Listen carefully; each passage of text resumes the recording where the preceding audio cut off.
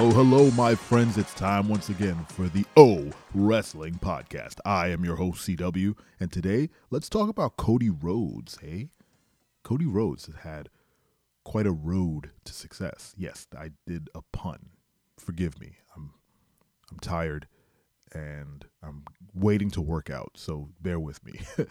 Cody Rhodes, I've watched since his debut in WWE all those years ago, so many years ago, and his great run with Ted DiBiase Jr. and Randy Orton as it was a Legacy, I think they were called.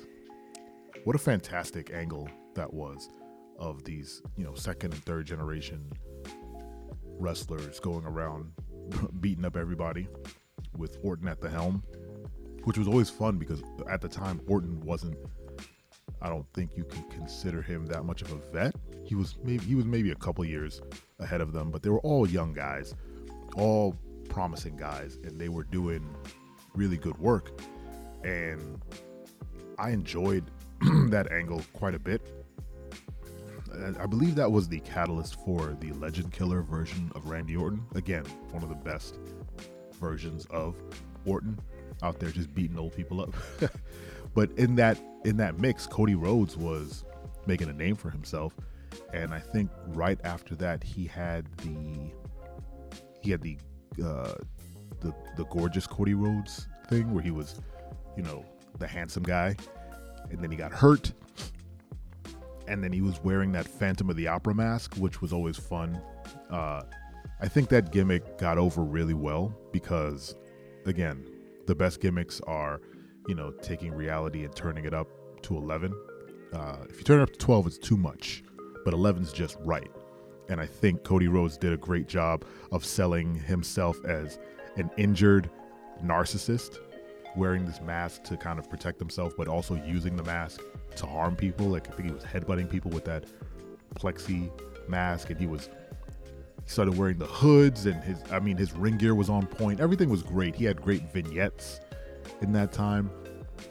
And then came what I would think he considered the dark period, which was Stardust. Now, this might be the only reason I wanted to talk about Cody Rhodes. I was a fan of Stardust. Now, why? Because I'm a weirdo, and I enjoyed the strange, like, space nonsense he would spout. I enjoyed the fact that he was working with his brother. I think Goldust is a legend, regardless of how you may feel about some of his gimmick angles, because some of them were weird, like the Tourette's one was strange, but it was fun. Everything Goldust has ever done was fun, and having him sort of take Cody under and then kind of share this strange otherworldly gimmick was pretty fantastic. And I remember telling at Dad's First Time, go check out Dad's First Time on Twitch and YouTube at Dad's First Time. I remember telling him that Stardust was one of my favorite superstars at the time. He was not a big fan of Stardust. I was. I loved his entrance. I loved his moveset, the makeup. When he was full Stardust, when he had the full getup, the full face makeup, I was in. I think his entrance was really fun. I loved his music. Everything about the angle was working for me. I really enjoyed it. I don't think Cody enjoyed it. I don't think it was a big part of his career that he looks back on. I wouldn't say fun. I don't know. I don't know how Cody thinks, but I don't know if he looks back on it fondly. But I know at the time, he was not having a good time, and you can read it on his face. There are a lot of moments, if you are able to go back and watch any Stardust matches, he was miserable. He was not having a good time. And I think he's said in interviews that was kind of like the catalyst. He saw that this was as far as he was going to go in the company at the time. Like, he hit that ceiling, and the ceiling was covered in Stardust makeup, and he was like, oh no, I can't do this forever. And you can tell right at the end, right before he left, that gimmick, when it was running its course, he simply stopped wearing stuff. Like, he was kinda in makeup, kinda not. Like, his gear got less and less like Gold Dusty and more just tights. He just stopped doing it. And he promptly left afterwards, which, was a bummer because I think he was doing really well. But like most professional wrestlers, I think he needed to leave the machine that was WWE to kind of find who he was, supposed to be. And, other performers kind of go to New Japan, or they go to Impact, or they travel and they get, more matches under their belt. They get more belts under their belt. They get more experience. They get more notoriety with different crowds. The wrestling's all over the world, folks. And they come back to WWE a brand new person, like Drew McIntyre. He left. He was a complete. If you go look back at old Drew McIntyre, you're like, that's the same guy that's out here swinging a sword. But Cody got to go out, do dates, do stuff in other territories. Territories. That's the oldest thing I've said so far. And then AEW came, and then he got a taste of what it was like to book, what it was like to be on top of a new promotion, and what it was like to kind of birth this wrestling promotion. And in the process, Cody became like a big thing, like a super big thing for like in like 20. When did AEW launch? 2020. They were doing like independent stuff before that, but in 2020 they launched, and they launched big, and then they just did their thing up until Cody decided to leave.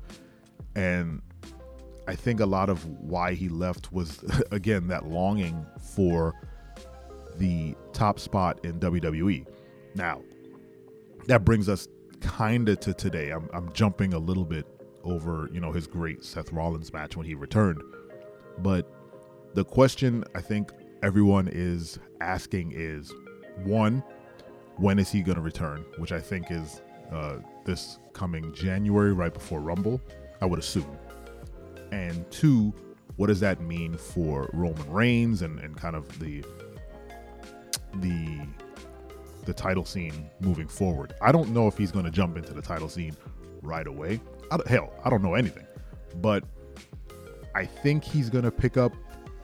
I think he said he's going to pick up where he left off with Seth Rollins, which I don't know if that's the right move, but it might be just like for tune-up. Seth and Cody can put on some bangers, so maybe that is the right move. Just get him back in the ring, get him acquainted with the high, the WWE high level stuff that he's so accustomed to doing. And Seth is a great dance partner for damn near anybody. The man can put on fantastic matches. Definitely had a fantastic year for Seth Rollins in 22. But then, here comes the Royal Rumble. There's going to be a lot of surprises in that. And then there's talk of having maybe Cody going up against Roman in the Mania main event. I don't know what's next for Cody, but I think he's definitely cultivated a following. He's built his cachet. His moveset is tight. The man could, put on matches like nobody's business. He's fantastic. I love his finisher too. So it's all great. Everything he's got the total package, right? The tattoo is a little much. I'm gonna say it. You can quote me on that. The tattoo is a little much, but as with anything, it's his. It's on his body, not on mine. So it doesn't really have anything to do with me. The only reason I feel compelled to talk about the tattoo is that when he debuted in WWE, they used their weird 3D VR projections to show me the tattoo all over the place, and I don't know if that was the right move. Anyway, what do you guys think of Cody Rhodes? What do you think he's going to do when he comes back? Let me know in the comments. Make sure to hit the bell so you get notified when new videos go up, or subscribe to the podcast on any and all podcasting platforms. Tell your friends, tell your mama, tell everybody about this 10-minute wrestling podcast. Thank you so much for listening. I appreciate you more than you know. And remember, I am your friend. I'm your friend, but if I ever see you in the ring, I can beat you. Don't you know? Yeah, yeah, yeah.